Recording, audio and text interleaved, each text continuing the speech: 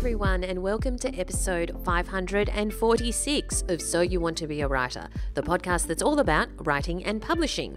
My name's Valerie Khoo. I'm CEO of the Australian Writers Centre, the world's leading centre for writing courses, and I'm your host. What have you been up to this week?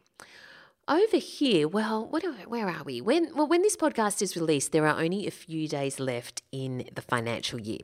And I know this is weird, and I will admit I'm a bit strange here, but I kind of love the end of the financial year. Well, hang on, that's not quite right. It's not that I love it, but I always have a sense of anticipation around this time of year. I can't quite explain why. I think it's because a lot of significant things have always happened to me around this time of year. I mean, June has seemed to be the time of year when for example, my beautiful pets, Rex and Rocky, first came into my life. And I once purchased my home on 30 June, on actually exactly 30 June. Once I also bought a car on 30 June after my clunky old 1992, yes, 1992, tiny car just literally gave up on me. I literally got $0 for the trade-in, that kind of thing. So anyway, yeah, I purchased a car on 30 June. But I also think that there is that kind of tendency to think, I'm going to make that purchase before 30 June, whatever that purchase might be, simply because it makes financial sense and because in many cases you'll actually save money. Whether it's because of a sale or whether because there's some kind of tax incentive to do so. So if you're looking for that kind of 30 June purchase, make sure that you do check out the many courses that are currently at a very low 30 June price at the Australian Writers Centre.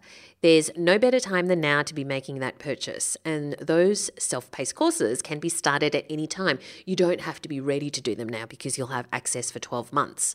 So you can save money now and do it when you're ready. For example, if you want help on creating better characters, go to Fiction Essentials Characters. I actually love that course because you just start off with this seed of an idea of a character and that's all. Just this. We even help you develop that character, and by the end of the course, we've led you step by step so that you have an entire story for that character. Yep, with a beginning, middle, and end. If you need help with structure, which actually, quite frankly, we all do, there's Fiction Essentials Structure. If you want to be led step by step, literally step by step, on how to write a short story, then there's Short Story Essentials as well, which is such a great breakdown on how to write a short story. For something a bit different, if you want to get better at writing real estate copy, if you're a copywriter and you want to add another string to your bow, there is Real Estate Copywriting. Or, if you want to ride the young adult wave that seems to be happening at the moment, there is Writing for Young Adults. I'm not going to talk about them all. There are 35 courses at this special price and they're up to 40% off, so don't miss it. Go to writercentre.com.au/sale and you have until, what a surprise, 30 June to get the special price. That's writercentre.com.au/sale. Now let's move on to the writing tip this week. I heard a wonderful quote from the author Pip Williams, I think it was from Storyfest or something, who wrote the international bestseller, The Dictionary of Lost Words. And of course, her latest book is The Bookbinder of Jericho. She was talking about her writing habit. And this is what Pip said. She said, "Don't set an unachievable daily word count for yourself. My word count per writing session was 1 word. That's all I had to write. And if I wrote 1 word, I'd have a successful day. And I challenge anyone to stop at 1 word. You simply can't." So that's what I did. I set my goal as low as possible, 1 word a day, and I coupled it with something I loved, which was coffee. It only took a couple of sessions for me to think about writing and instantly start salivating. Okay. That's from Pip Williams. Okay, so 1 word a day is definitely achievable, right? And it's true. Once you write that 1 word, you're more than likely going to keep going. So if you've been struggling with an unachievable word count or an unrealistic word count, maybe think about following Pip's advice and committing to just 1 word a day. All right, let's move on to our competition this week. I have 3 copies of Unfortunately Yours by Tessa Bailey. Now, Tessa Bailey is a #1 New York Times bestselling author, and she's back with another hilarious premise. A sham marriage for money brings Natalie and August together. But could their union be about more than that? You have the chance to find out because I'm giving away 3 copies for you of Unfortunately Yours. Here's the blurb. After losing her job and her fiancé in one fell swoop, Natalie Voss returned home to lick her wounds. A few months later, she's sufficiently drowned her sorrows in Cabernet and she's ready to get back on her feet. She just needs her trust fund to finance her new business venture. Unfortunately, the terms require she marry before she can have the money. And, well, dumped, remember? But Natalie is desperate enough to propose to a man who makes her want to kill him and kiss him in equal measure. August Cates may own a vineyard, but he doesn't know jack about making wine. He's determined to do his late best friend proud, no matter what it takes. Except his tasting room is empty, his wine is disgusting, seriously, he once saw someone gag, and his buddy's legacy is circling the drain. No bank will give him the loan he needs to turn the business around. And then the gorgeous, feisty heiress knocks on his door. Natalie has haunted August's dreams since the moment they met, but their sizzling chemistry immediately morphed into simmering insults. Now, a quickie marriage could help them both. A sham wedding, a few weeks living under the same roof, and then they can go their separate ways, assuming they make it out alive. How hard could it be? There's just one thing they didn't account for: their unfortunate, unbearable, undeniable attraction. There you go. Unfortunately Yours by Tessa Bailey. So for your chance to win, go to writercentre.com.au/win. Entries close on the 3rd of July. That's writercentre.com.au/win. And now, are you ready for the word of the week? Okay, so the word of the week this week is moi. M-O-I-R-E. Moi. Yes, it's a real word, and not just the sound you make when you air kiss someone. I'm not talking about moi. Moi is a real word, and it's a type of watered fabric, as in like silk or wool. So you might need to do an image search to see what I mean, but it's fabric that almost looks like it has patterns that you'd find, say, in natural wood.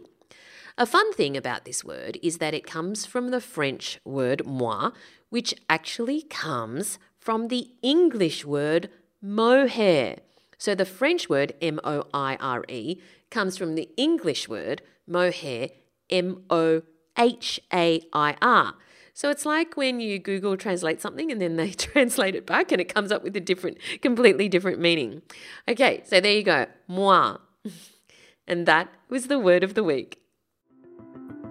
This podcast is brought to you by the Australian Writers Centre, a world leader in writing courses. Our popular course, Creative Writing Stage 1, is the perfect way to unlock your creativity and explore the world of writing. You only need a couple of hours a week, and you'll learn how to create memorable characters, believable dialogue, and captivating plots, all in a supportive environment in this 5-week online course. Whether your goal is to write a bestseller or simply tell better stories, learn at home with your very own tutor giving you personal feedback each week. Find out more at writerscentre.com.au/creative writing. Let's move on to our writer in residence this week. Today, I'm talking to Anthony McCarten. He is a New Zealand writer and filmmaker and is best known for writing big-budget biopics, The Theory of Everything, Darkest Hour, Bohemian Rhapsody, The Two Popes, and Whitney Houston, I Want to Dance with Somebody. Anthony has been nominated for 4 Academy Awards, including twice for Best Adapted Screenplay for The Theory of Everything and The Two Popes. He has written 10 novels, and his latest is Going Zero. Thank you so much for joining us today, Anthony. Most welcome. Congratulations on your book. This is unputdownable, page turner. I just cannot wait for the movie version as well. now you have such a storied career. But before we get into that, if there's any listeners who haven't yet got themselves a copy, and of course they should, can you tell us what it's about? Sure. Well, it's essentially a story about a next level futuristic surveillance agency called Fusion, who have a mission to make society safer by, as they proclaim, being able to find anyone, anywhere, anytime. And to prove this concept, to test the system's capabilities and thereby secure and $90 billion in government funding, Fusion and its leader, Cy Baxter, has to prove that they can find and capture 10 specifically selected contestants who are tasked with going off grid for 30 days. If a successful contestant stays off grid for 30 days, they win 3 million tax-free dollars. So they're well incentivized to try and do this. And Fusion, not to spoil the story, but they succeed beyond their wildest dreams initially. But the holdout, the one they can't seem to get a handle on, is a Boston librarian called Caitlin Day. And they expected to catch her first, but for some reason, she proves quite a slippery fish. Now, how in the world did this idea come to mind? Was it the themes first or the premise? Yeah, I think it was the themes. I think I kind of date it back to 2016, and a series of conversations with friends where it was that point where probably all of us were becoming aware that our phones may be listening to us, our devices may be working against us. And specifically, it was that sort of eerie, creepy moment where, say, you've been discussing something about taking a holiday to Mallorca, and then you get a targeted ad for Mallorca on your phone. Uh, Everyone I mention this to says, "Oh my God, I've had exactly the same thing." Maybe you popped into a store and just for a couple of seconds and then walked out, and then suddenly that you're being targeted with commercials for that. And so it was the sense that technology has become sort of adversarial on a very covert level. Our data being collected,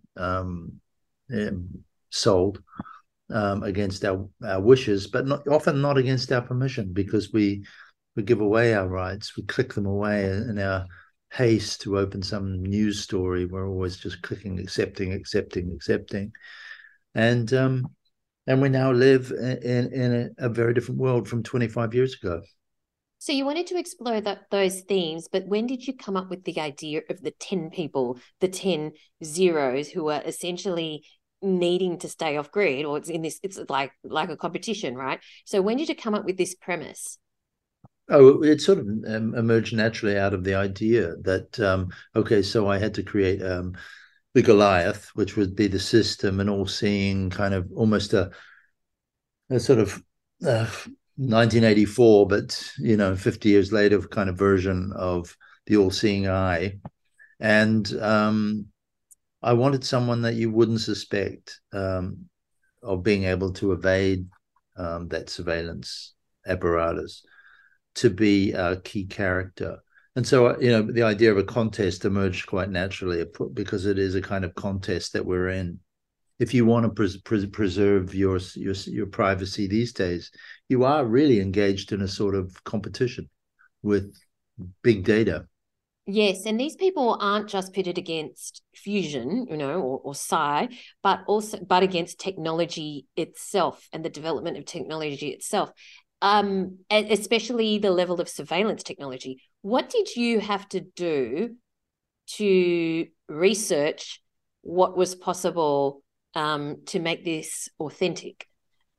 Well, when I started out, I thought I'm going to write a novel 5 years in the future. And so it was a lot of speculation, a lot of research, but also speculation on where I thought this would go, where this technology would possibly go. And as I wrote it, the 5 years in the future became 3 years in the future and 2 years in the future. And probably anyone reading the book today, it's maybe 5 minutes in the future, because that's the speed in which this stuff is been dropped on, on society, and it's no longer a sort of piece of science fiction. I just want to backtrack because you're originally from New Zealand. You are currently talking to us from Nice. You live in London. Can you take us back? I think you started off in journalism. Is that right? When did you decide that you wanted to be a writer? I really never did. And you're quite right. I left school desperate to get out of school, and took the first job that popped up, which was a career in journalism. Which, when you start off as a cub journalist, you're doing the weather map. You're not interviewing prime ministers. But I was then. Someone said he's good enough to be given sole charge of a suburban branch of the newspaper. So at the age of 19, I had a car and a house and was in charge of a large part of sort of rural Taranaki, which is a province in New Zealand. And I did that for about 3 years, and it was really good training. And you learn certain things about structure and about this sort of demystifies the writing process. That you're not allowed to think it's something, mystical. You're not allowed to wait for inspiration. You have to get on with it. And so you learn the craft. It's a very good way in, and that sort of morphed later when I went to back to university, and became started to think that there might be a creative route for this stuff. But it was really one small step at a time. So you've been nominated for multiple Academy Awards. You've written, these massive biopics: Bohemian Rhapsody, The Theory of Everything, Whitney Houston, I Want to Dance with Somebody, The Two Popes. When did you think, I want to get into film? I want to do screenwriting. And what attracted you to it? There was a moment in New Zealand where the Indigenous national film industry was really starting to develop. It was like had gone through its adolescence and was sort of reaching a sort of maturity, and very interesting writers were starting to get opportunities to work in film. And I'd always loved film and TV, and so it was really just an experiment to see whether I could get involved in that side of things. And I wasn't earning a great deal of money out of the theatre or books at that point, and I thought, maybe I can augment that. So there was a creative challenge, but also, like, we have to put food on the table. So I could either be a postman or I could write a screenplay. And then I found out actually screenplays are incredibly difficult to do well. The discipline required and the techniques are really quite different. So it was a long apprenticeship. If you can cast your mind back to your earlier ones, what did you have to consciously learn or do different than writing novels? It's really an art of concision. You're not permitted really interior thought. And so everything has to be externalized, and you have to often find visual ways of saying something would be the internal thought. So it's a different way of approaching storytelling, and you use different devices. And then there's all the techniques of film, which are unique to film. The cut, which we don't so much use in novels. We don't cut back and forth, intercut, intercut, intercut. But there are storytelling narrative advantages and cuts on film that you have to learn, and that's just one of the techniques. It's creating point of view and steering point of view and leading people in a very controlled way. You really have to have a real firm hand on your story. You have to know where it's going. You cannot allow yourself all these detours, which are often the most pleasurable part of a novel, is the detour. But it's that's not so welcome in film. A common element in your screenwriting is that you're writing about people and real people. And of course, The Darkest Hour was about Churchill. So you're writing about people, you're writing about their lives. What is the most challenging thing about, here's someone's life. They've had this really massive full life. What in the world do I concentrate on?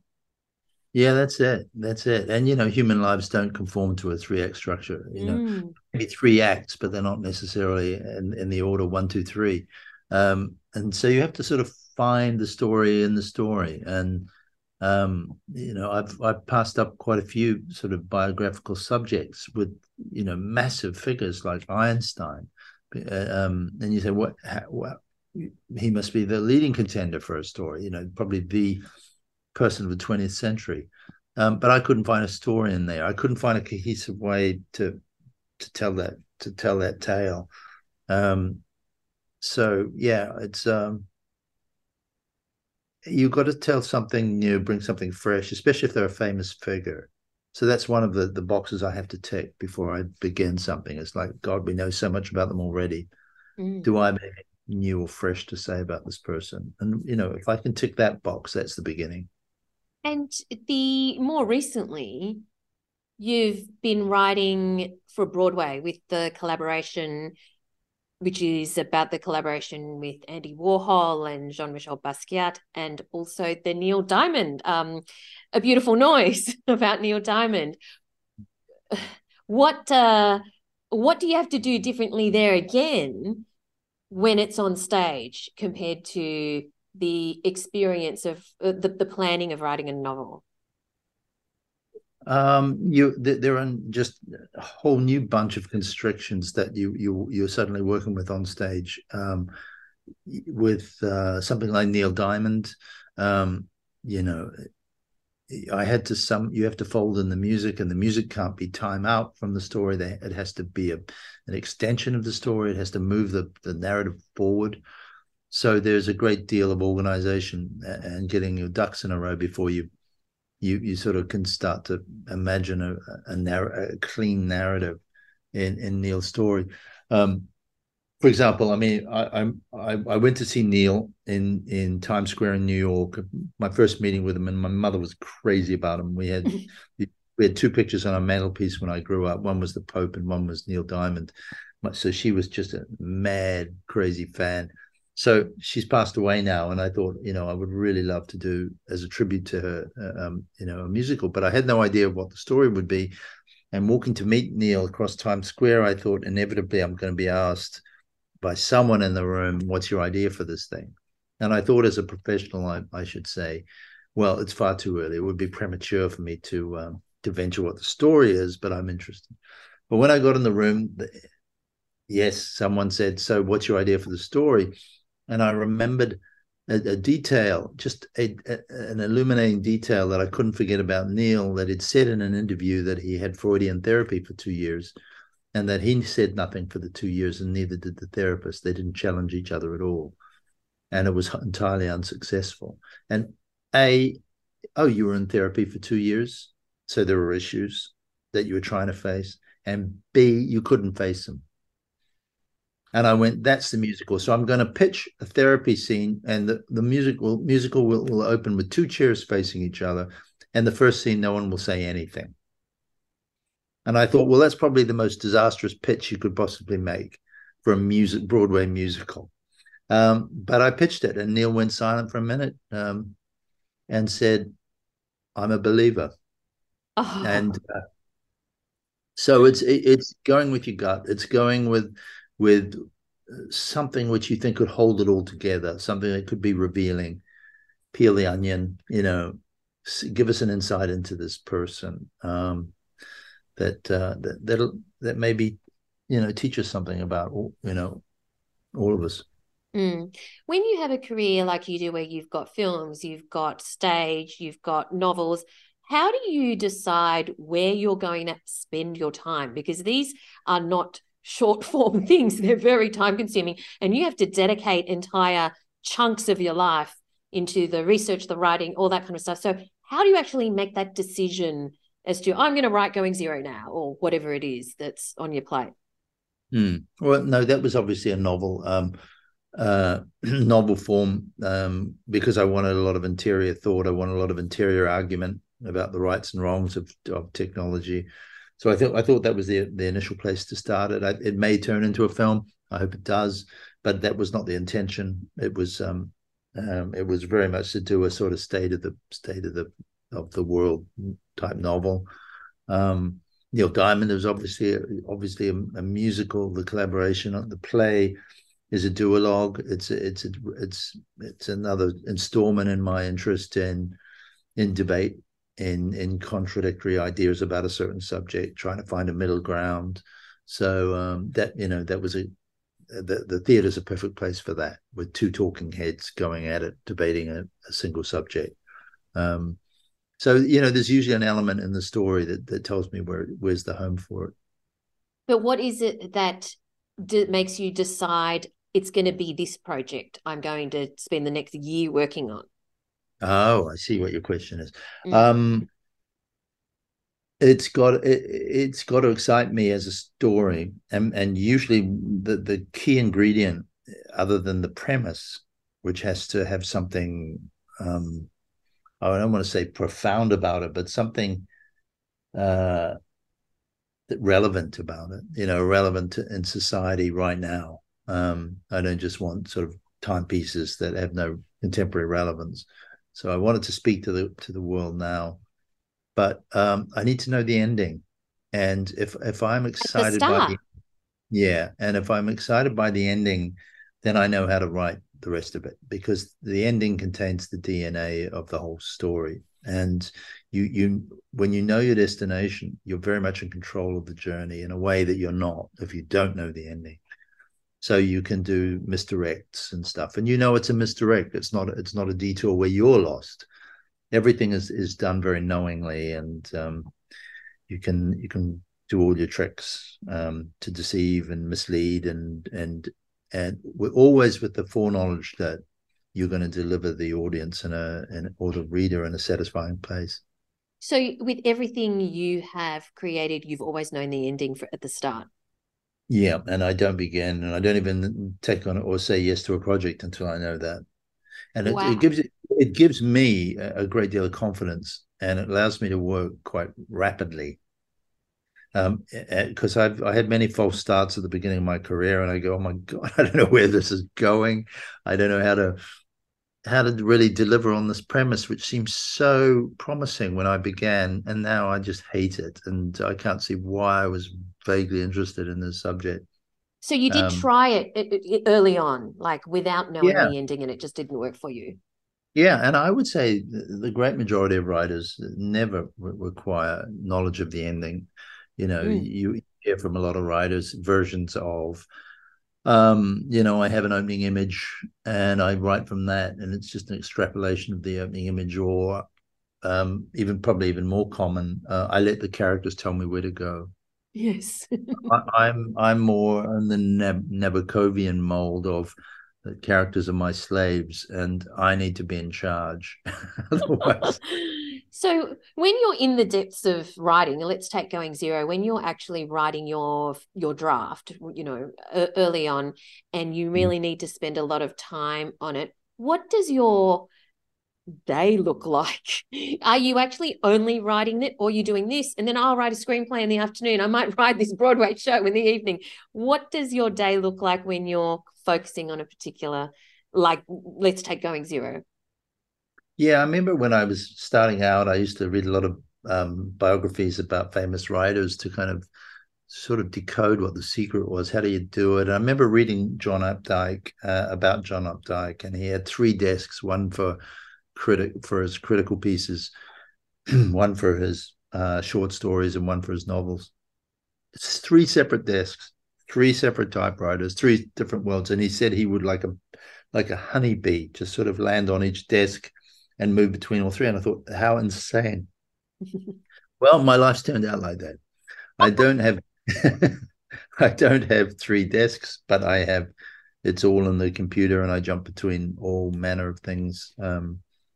But I do it with a degree of confidence because I've kind of learned how to do this thing, and it is, for me, it's 80-90% craft, and it's taken me a long time to sort of feel that I have some sort of control over it.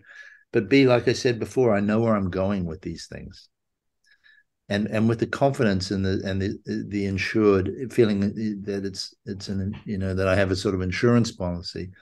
my excitement doesn't dwindle. So I can just jump off to something else, and I go, that's going to be a great trip for readers or cinema goers or play goers.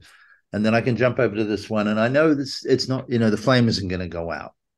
So you would actually in one day write three completely different projects. Yeah, sometimes five. Yeah.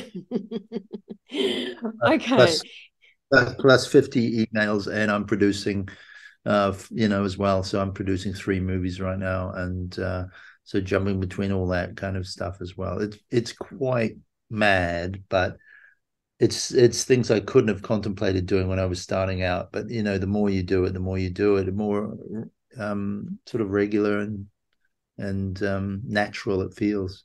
But apart from the skill to be able to switch very quickly and change hats very quickly, there's also the issue of the fact that there's 24 hours in the day. How do you fit it all in? I think I probably work less than most people in terms of hours that I put in. Um, my wife might disagree with that. She said, you never switch off actually in your head. But in terms of, getting my butt down on a chair, I don't do very many hours. But I think I learned something when I was a journalist. When the sub editor June Littman smoking her cigarettes and drinking Campari and soda across the press room was looking at me over her half moons, saying, "Where's the story? Where's the story?" And you didn't have time. You had to just sort of get on with it and pound it out on the old typewriters, and so I tend to get on with it. So that speed, obviously, because journalists need to write fast and to deadline. So that speed obviously came over to all the other forms of writing. If we take Going Zero, can you remember how long it took from when you decided to actually start the manuscript to when you typed the end? Well, having just sort of droned on about working fast, Going Zero was laborious. Oh, okay. It was. I have such respect for genre thriller writers now. I don't to classify this as a thriller. I think it's a novel that may, for some readers, be thrilling, but I brought all the qualities I would normally bring to just an ordinary novel to it, with characterization and setting and place and so forth. But by God, it took me a long time to wrestle this plot to the ground. And although I kind of knew my destination, I kept changing my mind about the route to get there. And there's 10 candidates who have to outwit this surveillance apparatus. And I used to think, God, why did I invent 10? I should have had 3, because they have to be smart ideas. It's how would you do it? How would you evade for 30 days the all-seeing surveillance world we live in right now? Well, I had to come up with 10 of those, and they all had to, their own way, feel real. They had to be caught in a way that you wouldn't expect. So there's tons of research about what the reach of surveillance society, and it's the tools that they now have. Many of them already deployed, many of them very insidious. And I thought, the world should know about some of those. So let's talk about those 10 people. You were mentioning characterization. How did you come up with what were your decision-making factors in coming up with the mix of the 10 people to ensure that they're pretty diverse? Yeah, I didn't want them all to just be experts in the field. I wanted the reader's own sort of impulses and ideas to be represented. So I had 5 amateurs and 5 professionals. So there was a good mix of just, what you or your mom or your kids would do, and what an expert would do. And it's sort of across the range. And from the one who is the lead character, Caitlin Day, who is a completely analog person, has no social media, and who therefore you would suspect would be the first one caught. She sort of represented one end of the spectrum. and the 10th one is a surveillance expert guy, and so I just sort of charted them on that graph, put them, once I had the two extremes, I kind of knew where the other 8 would be. You once said this, so I'm quoting you now.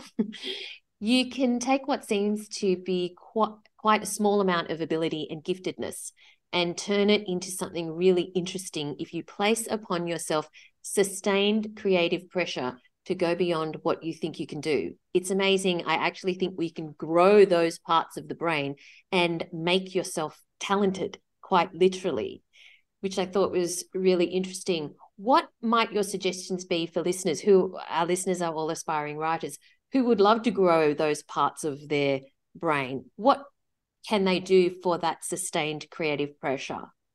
Work and stay at it and stay focused and inspired, and be ambitious. I often do master classes, and young writers are predominantly the people who come to this. And you would think that a message like, it might take 10 years for you to become talented. You'd think that they would be very disenchanted by or disheartened by that, but they're not, because the news that you can be really, really good at this profession, even though there doesn't seem to be much evidence that you're very good right now, is not the end of the story. And I only say that from experience, because I was mediocre. When I started out, I just had a desire to be a writer, but there was no evidence based on what I was producing that I was anything more than mediocre. And there were plenty of people to tell me I was mediocre, and they did. And and you have those moments, those come to Jesus moments where you say, God, do I want to spend my whole life doing something I'm not very good at? But I stuck with it, and I got better at it. And the stuff that I wrote 10 years after I began, the young guy could not have written. And so I thought there's something in my journey that I want to tell other people about. And I think the more we understand about the creative networks in the brain, that's where I come to this idea of placing sustained challenges on those creative networks, and things will happen. I mean, we have evidence now that the brain spatially changes, and in terms of its mass and its function, its level of function, and suddenly you become capable of things you weren't before. So I thought, well, at least it's my experience that talent isn't something just heaven sent and it's fixed, and some people have it and some people don't, and that it can be acquired. That is brilliant. And on that note, congratulations on Going Zero, and thank you so much for your time today. You're welcome. I hope you enjoyed my chat with Anthony McCarten, and his book Going Zero is just such a page turner. Now let's move on to my fun facts for this week. After talking earlier in the episode about Pip Williams and her 1 word a day goal, of course then I had to find out what word counts other authors have set for themselves, or how much they usually wrote in a day or in a session. And here are some interesting ones that I found. Ernest Hemingway aimed for 500 words a day. Stephen King, a bit more industrious, 2,000 words a day. Sarah Waters, a minimum of 1,000 words a day. Kate DiCamillo, 2 pages a day, 5 days a week. Nicholas Sparks, 2,000 words a day. J.G. Ballard, 1,000 words a day, even if I've got a hangover. Ian McEwan said, I aim for about 600 words a day and hope for at least 1,000 when I'm on a roll. So keep in mind that these are professional authors who are often writing for several hours a day. So if you can only manage 200 words a day or 1,000 words a week, you're still making progress. Now we've come to the end of this week's episode. Thank you so much for joining me. Feel free to connect with me and many other writers in the listener community on Facebook. Just search for So You Want to Be a Writer podcast community on Facebook and request to join. Love to have you in there. And of course, feel free to connect with me on social media. I'm at Valerie Khoo, that's Khoo, on Twitter and Instagram. And I live my other life on valeriekhoo.com. Thanks for listening, everyone, and I look forward to chatting to you again next time. Thanks for listening to So You Want to Be a Writer. You'll find the show notes at writerscentre.com.au/podcast. Or sign up for our awesome and often hilarious weekly newsletter at writerscentre.com.au/news, where you'll find writing resources, giveaways, competitions, and much more.